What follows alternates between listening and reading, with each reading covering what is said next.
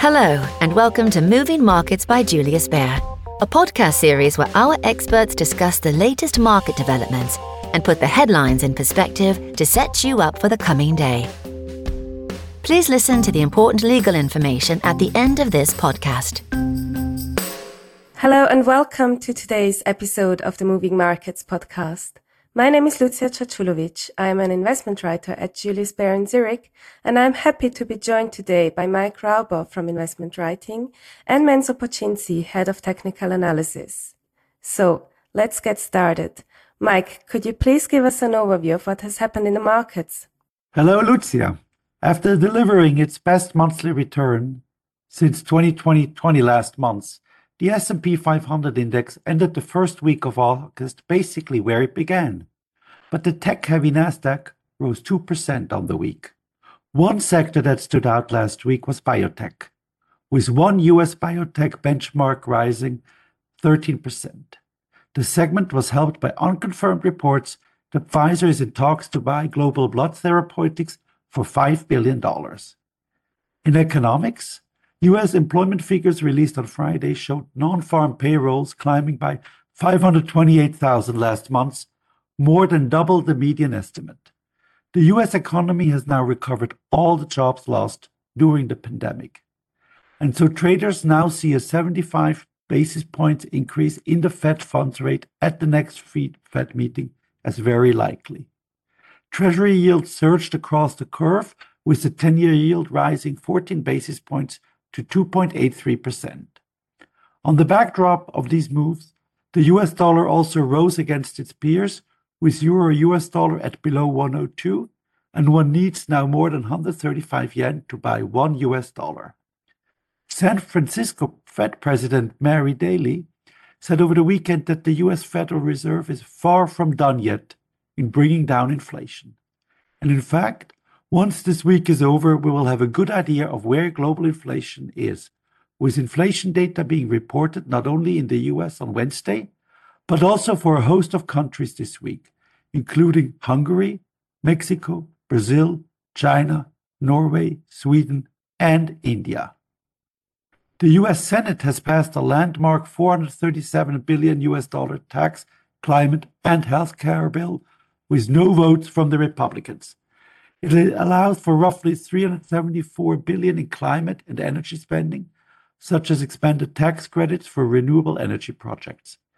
The bill will be partially financed by a 15% minimum tax on companies making over $1 billion in a single year. Turning to commodities, after falling 14% last week, Brent oil is starting the week at over $95. Gold is at $1,773 an ounce this morning. In Asia, China is reportedly extending its military drills near Taiwan today, but shares on the island are around the zero line. In economics, exports from China grew 18% last month from a year earlier, much faster than expected, while imports grew just 2.3%. And so the country's trade surplus reached a record high of $101.2 billion last month. In Hong Kong, the Hang Seng Index is 1% lower, brought on by weakness in tech stocks. The government said that it will reduce the period of time people entering the city must spend in hotel quarantine to 3 days from currently 7 days.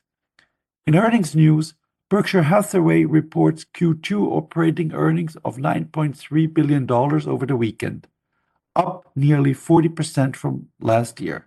Despite the falling markets, the company was in fact a net buyer of equities during the quarter.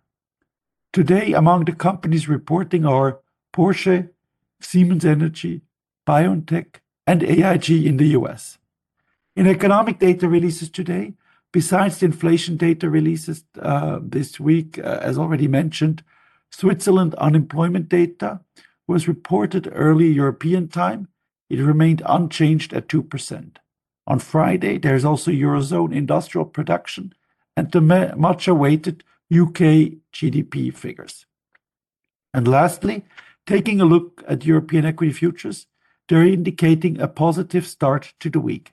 That's all from me, and back to you, Lucia. Thank you very much, Mike. Now, Mensur, over to you. What is your take on what's currently happening in the markets from a technical point of view? Yes, good morning. This is Mensur speaking. So basically the key question for most investors is, are we witnessing here another bear market rally, or is this the start of a recovery into the second half? When we look at the charts, basically we can get some ideas here. So when we look at the S&P 500, we see that the rebound is quite similar to the previous two rebounds. So we are here in the third rebound attempt of this year. Nevertheless, there is a minor improvement when we look here at the advanced decline line. Basically, we see here an improvement. So we are watching here out for more signals that a broad-based rally can start and a recovery into the year-end can be signaled. For this to happen, we would need to see here maybe another 1 or 2 day broad-based rallies in the US, where most of our short-term breadth indicators would be put at bullish readings. The key level on the S&P 500 to watch is 4,200. Nevertheless, when we look at the S&P 500 against safe haven assets, then we see here a dramatic improvement. So, for example, the S&P 500 is trading above its 200-day moving average against investment-grade bonds, US Treasury bonds, and gold. So this indicates to us that the investors are preferring equities to safe haven bonds.